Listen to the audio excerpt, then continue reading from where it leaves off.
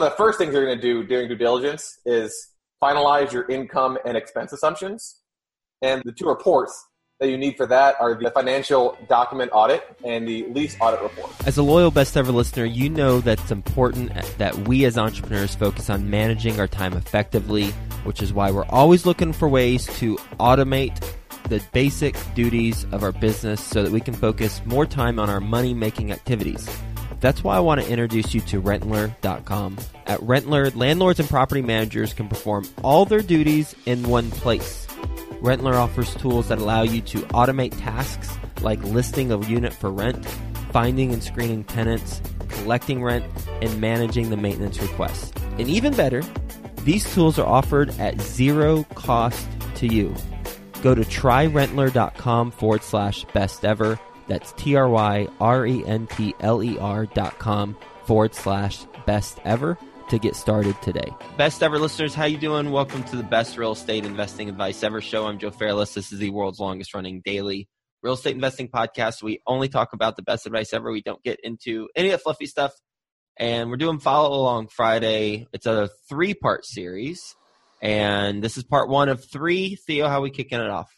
As Joe said, this is a 3 parts. This will be part 1 of 3. And what we're going to talk about is the entire process, starting from once you've secured the contract for an apartment deal as an apartment syndicator up until the close. So kind of high level, we're breaking it down into 3 distinct parts. Today, we're going to be going over the due diligence process. And then next week, or the next Follow Along Friday, we'll be going over the financing. And then the 3rd part will be about securing private money from investors. So if you've been a loyal listener of this show, it was actually back when me and Joe were together in front of that background. We went over in detail 10 different due diligence reports that you need to obtain. So if you need a refresher on that, the title of that YouTube video is 10 documents required when performing due diligence on an apartment. So we're going to touch on each of those reports, but we went into detail on how to find those, how much they cost, things like that in the last episode. Do we know what number that is? I'm not sure. If Grant, if you're listening, if you can go find that and toss that in the comments of the Facebook Live, we'd appreciate that. And then we'll put it in the show notes of the podcast as well. So before we go into the how to actually review these documents once you've obtained them, we wanted to quickly talk about how you actually pay for these things. So Joe, do you want to just kind of explain briefly how to pay for these actual due diligence documents? Sure. With all the documents, you will compensate the vendor at closing. There might be a local vendor who requires payment up front. That's not typical. What's typical is that for everything, you'll compensate the individuals who do the inspections out of the proceeds from closing. Perhaps your real estate attorney, if you're working with him or her for the first time, will want some sort of retainer up front, but more likely they'll want to be compensated every month. They just bill monthly. So you might have to pay a month or 2 worth of fees, or they would agree to simply be compensated at closing. Especially if you've worked with them before on anything else, they should be fine with that. And though the compensation comes from the equity that you bring to the deal, so you allocate equity for the closing costs, and that is what is used to compensate the individuals and the companies who do these reports. Perfect. If you had to come out of pocket for any things up front, you will be reimbursed for that at the closing as well. Okay, perfect. So how do we review these reports? I guess basically when you're underwriting a deal before putting under contract, all of the assumptions you're making are based on the T12, the trailing 12-month expenses, and the rent roll that the real estate broker or the owner sent you.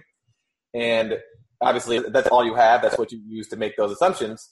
Once you're doing the actual due diligence, you're going to essentially go in there yourself through a vendor to look at the actual on-the-ground, each of the individual units, as well as all the financial documentation to finalize your assumptions.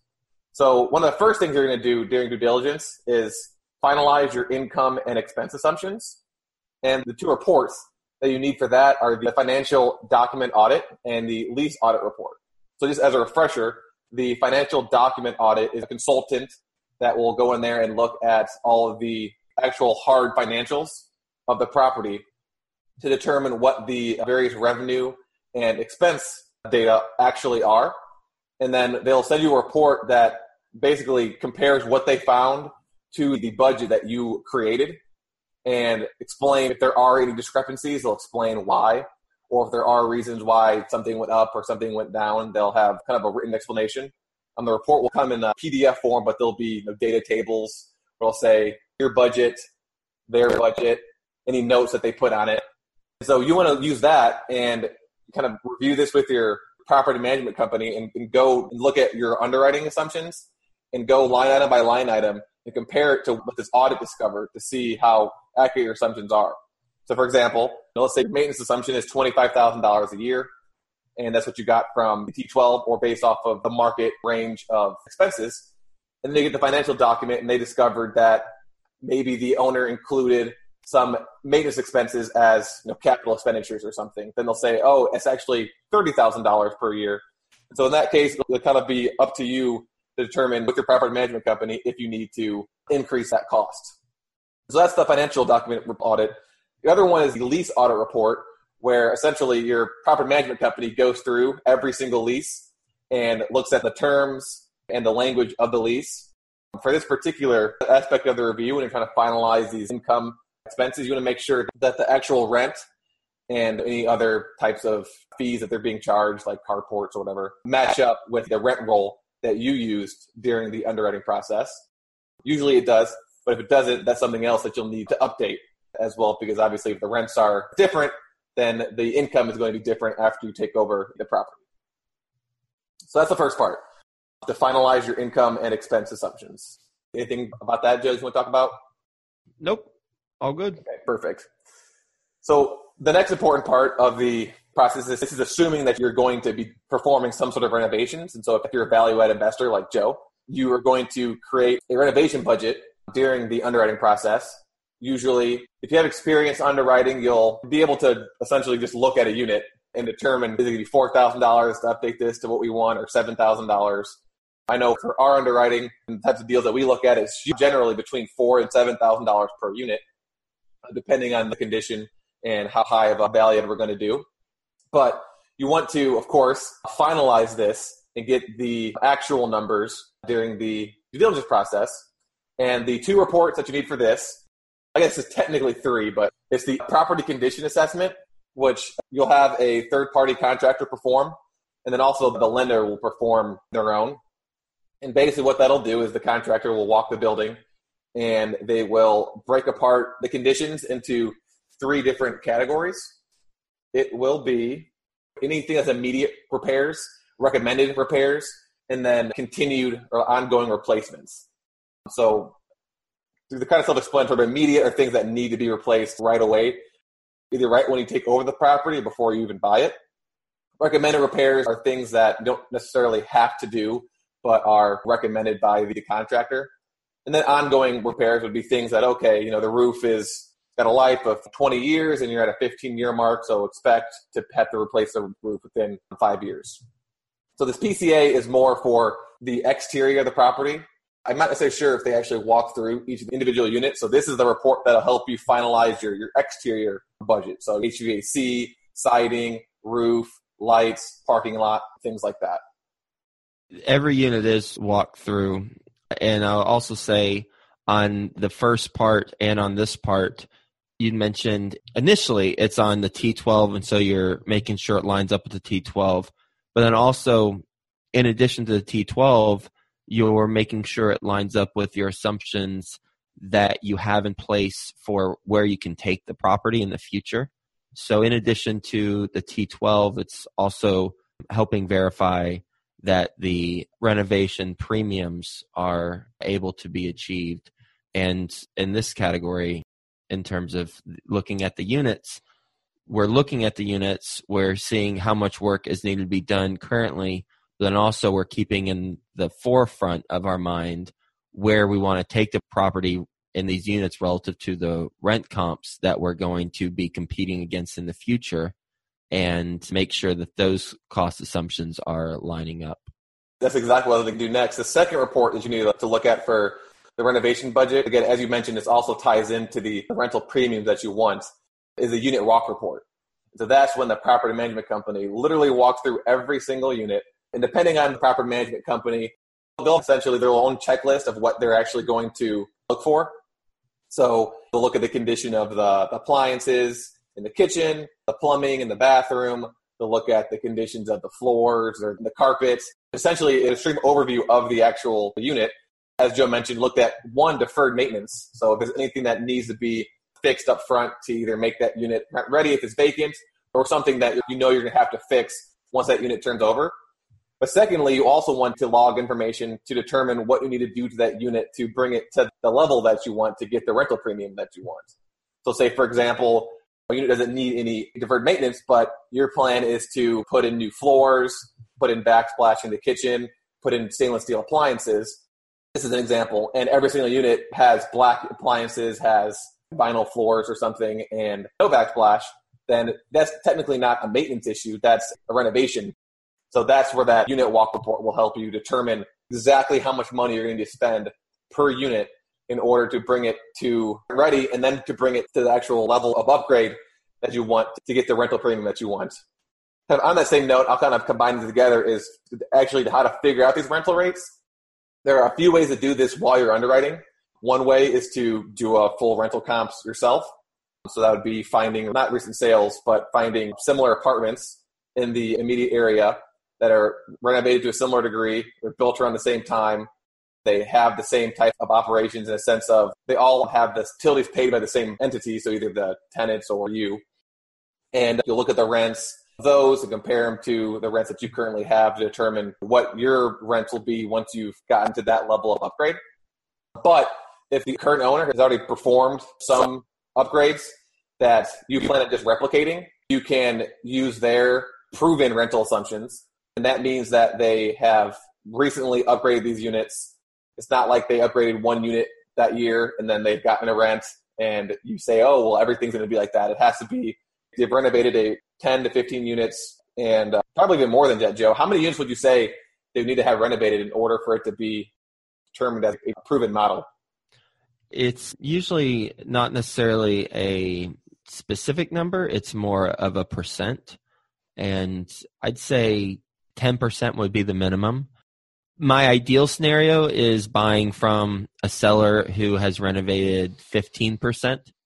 That's certainly proven the model, and there's certainly a whole lot left to add value to. Unless I'm incredibly familiar with the submarket, and if that's the case, then 0%. I don't care if they prove the model because I already know the units can get a rent premium. So I want to be able to realize all of that additional value through the work that our team does. Yeah, so but enough for it to be proven, but not too much that they've already done too many renovations that you're not going to be able to get that value at play.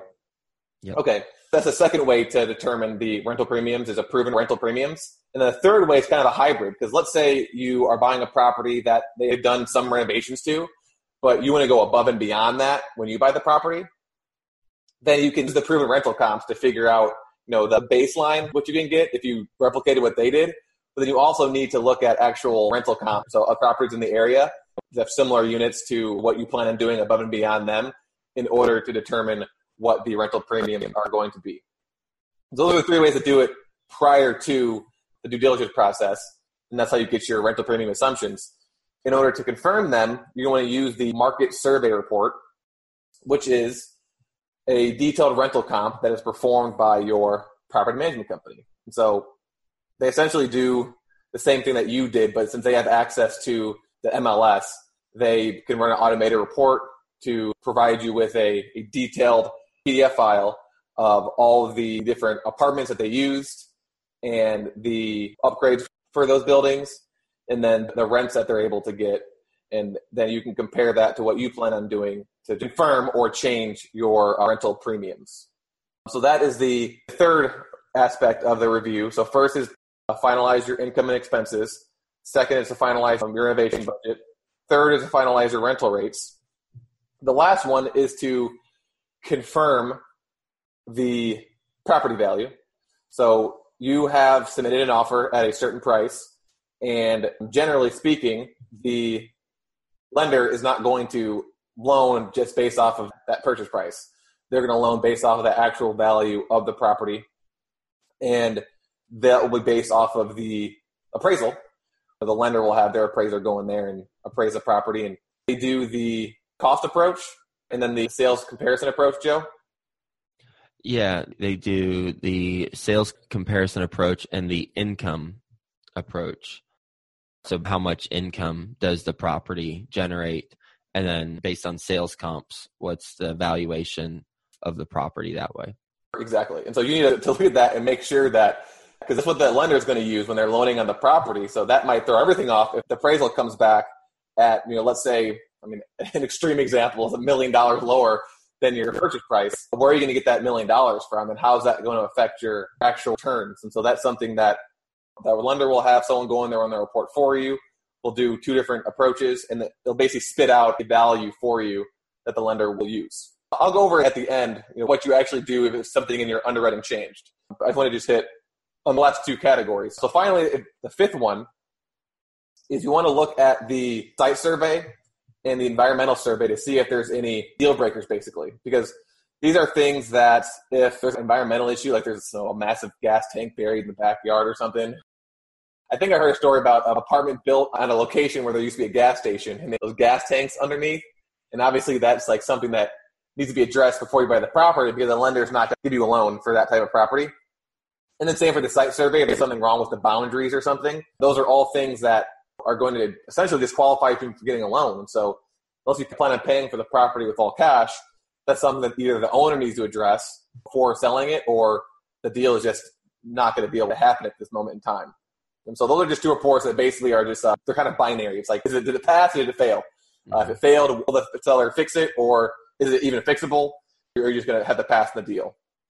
And then lastly, you've got two reports that are essentially value add reports. So you've got a green program report, and then you've got the RUBS program report. So for the green program, environmental consultant will go in there and analyze the property to see if there's any energy saving measures that could be implemented. So for example, could you put in low flow showers and toilets? Those are things that I know you guys usually do because ROI is really high. Something as simple as putting on a pool cover will save you a lot of costs. And then there's other things that will have the ROI for implementing this. So it requires an investment, and there's a cost saving associated with that investment. If it's 5 years or 3 years and your business plan is 5 years, then of course it's something you want to do. But I know, like, I was looking at one of the green reports, and it was like, put in energy efficient dishwashers and your ROI is like 96 years or something like that. Mm-hmm. Obviously, that's probably not something that you want to do unless you're putting in dishwashers for different reasons, or you're putting in stainless steel dishwashers in order to demand a rental premium. That report will be broken out. You'll look at that and look at the ROI and figure out what you want to do and what you don't want to do. Something else that you want to take into account for this is if there's anything like safety related. Like, for example, I know you guys will put exterior LED lights that necessarily don't have an ROI that's within your hold period, but it also increases resident safety with having spotlights outside of the units.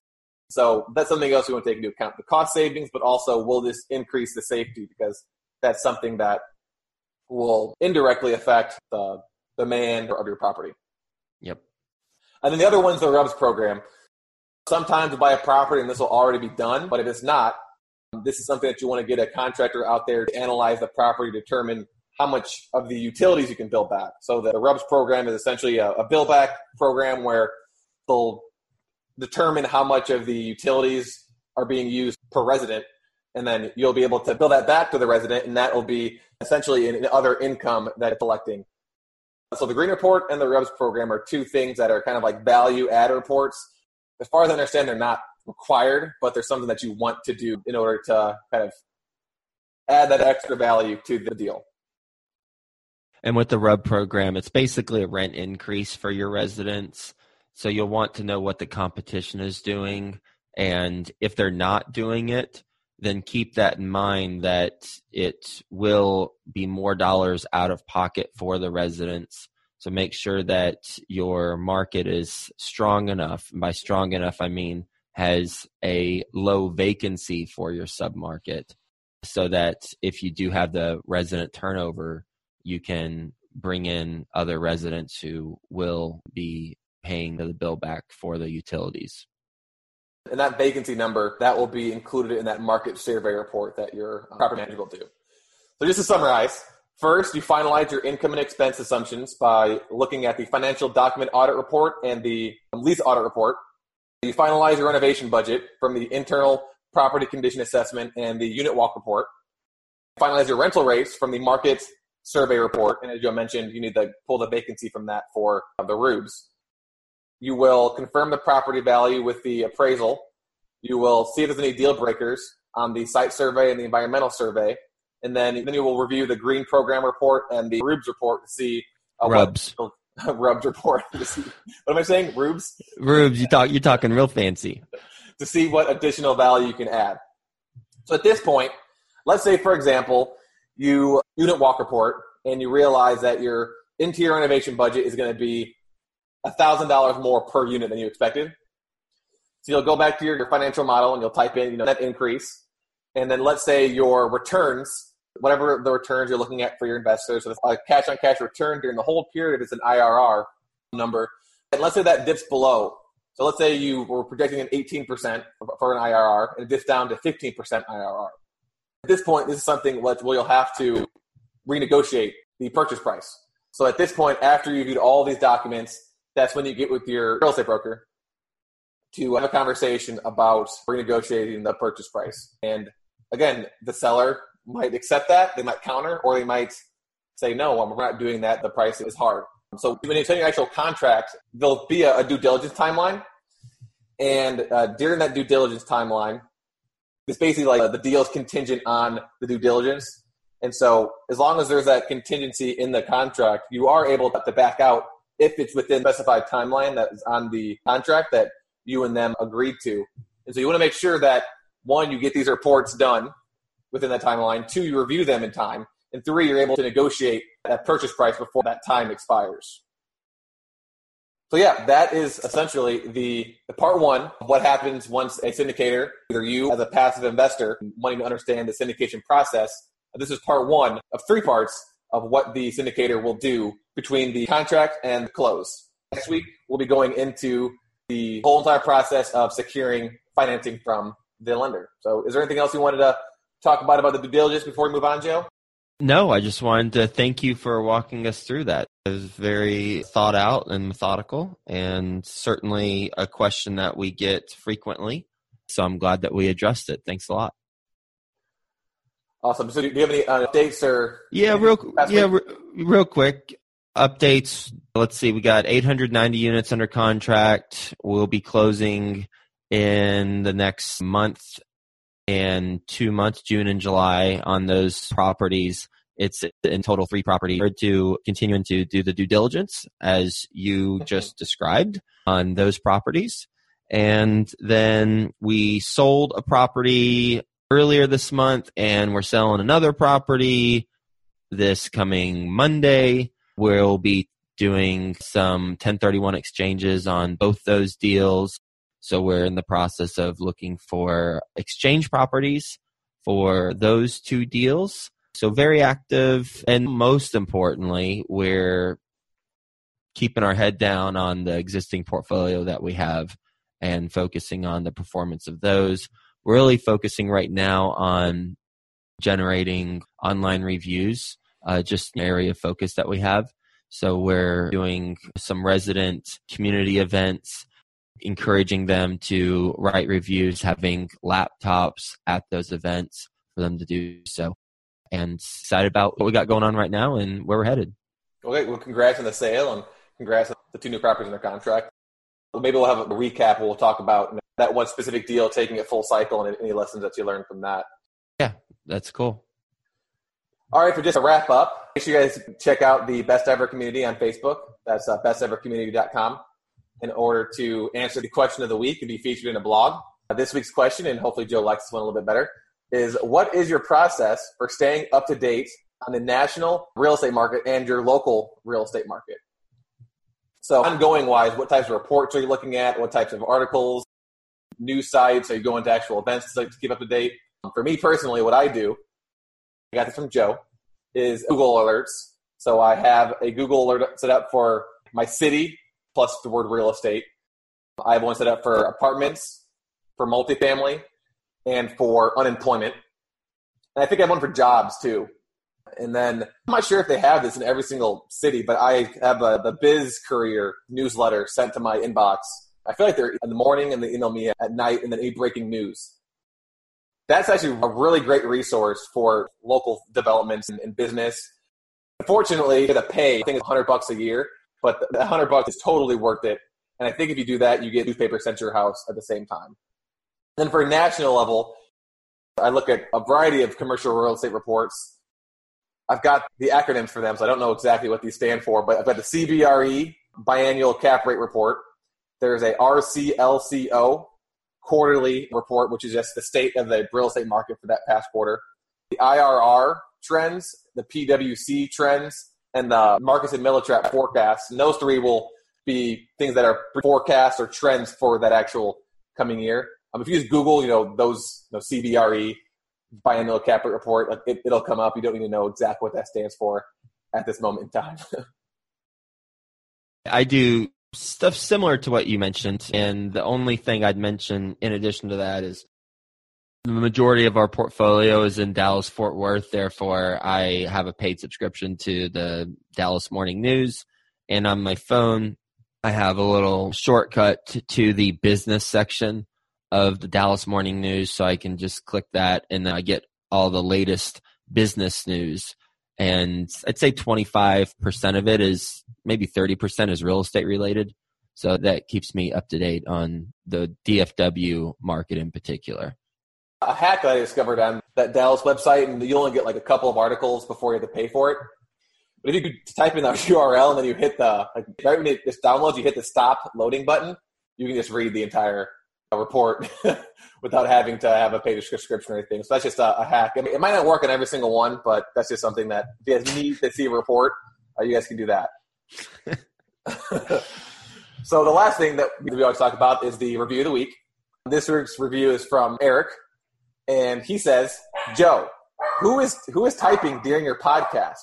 Tell the amateur to stop."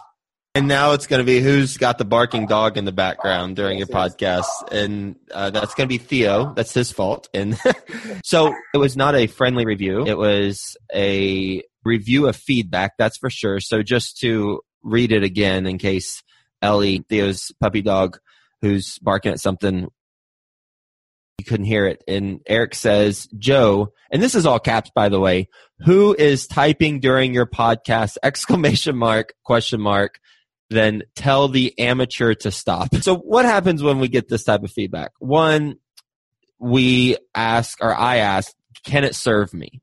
And absolutely, it can serve me. The execution of the feedback, I don't like it. I don't like how they were very aggressive, but I appreciate them caring enough about listening to the content that they're upset, seemingly, since it's all caps, about the quality. So that I wholeheartedly embrace. And anytime I get feedback like this, whether it's about the podcast or real estate or whatever, I first think to myself, how can it serve me? How can it serve the greater good for what we're doing?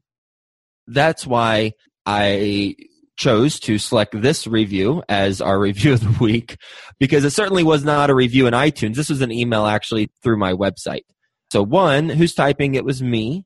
Two, most importantly, I have purchased a quiet keyboard, and it is being delivered today. So that should not be a problem anymore. And then also, I had our editor come by yesterday, and he worked with me on some sound settings so that the sound will be enhanced. So Eric, even though I don't like your execution on how you sent me a message, I appreciate your passion for the show, and I'm grateful that you're a loyal listener. And more importantly, I'm grateful that you called out something that needed to be fixed.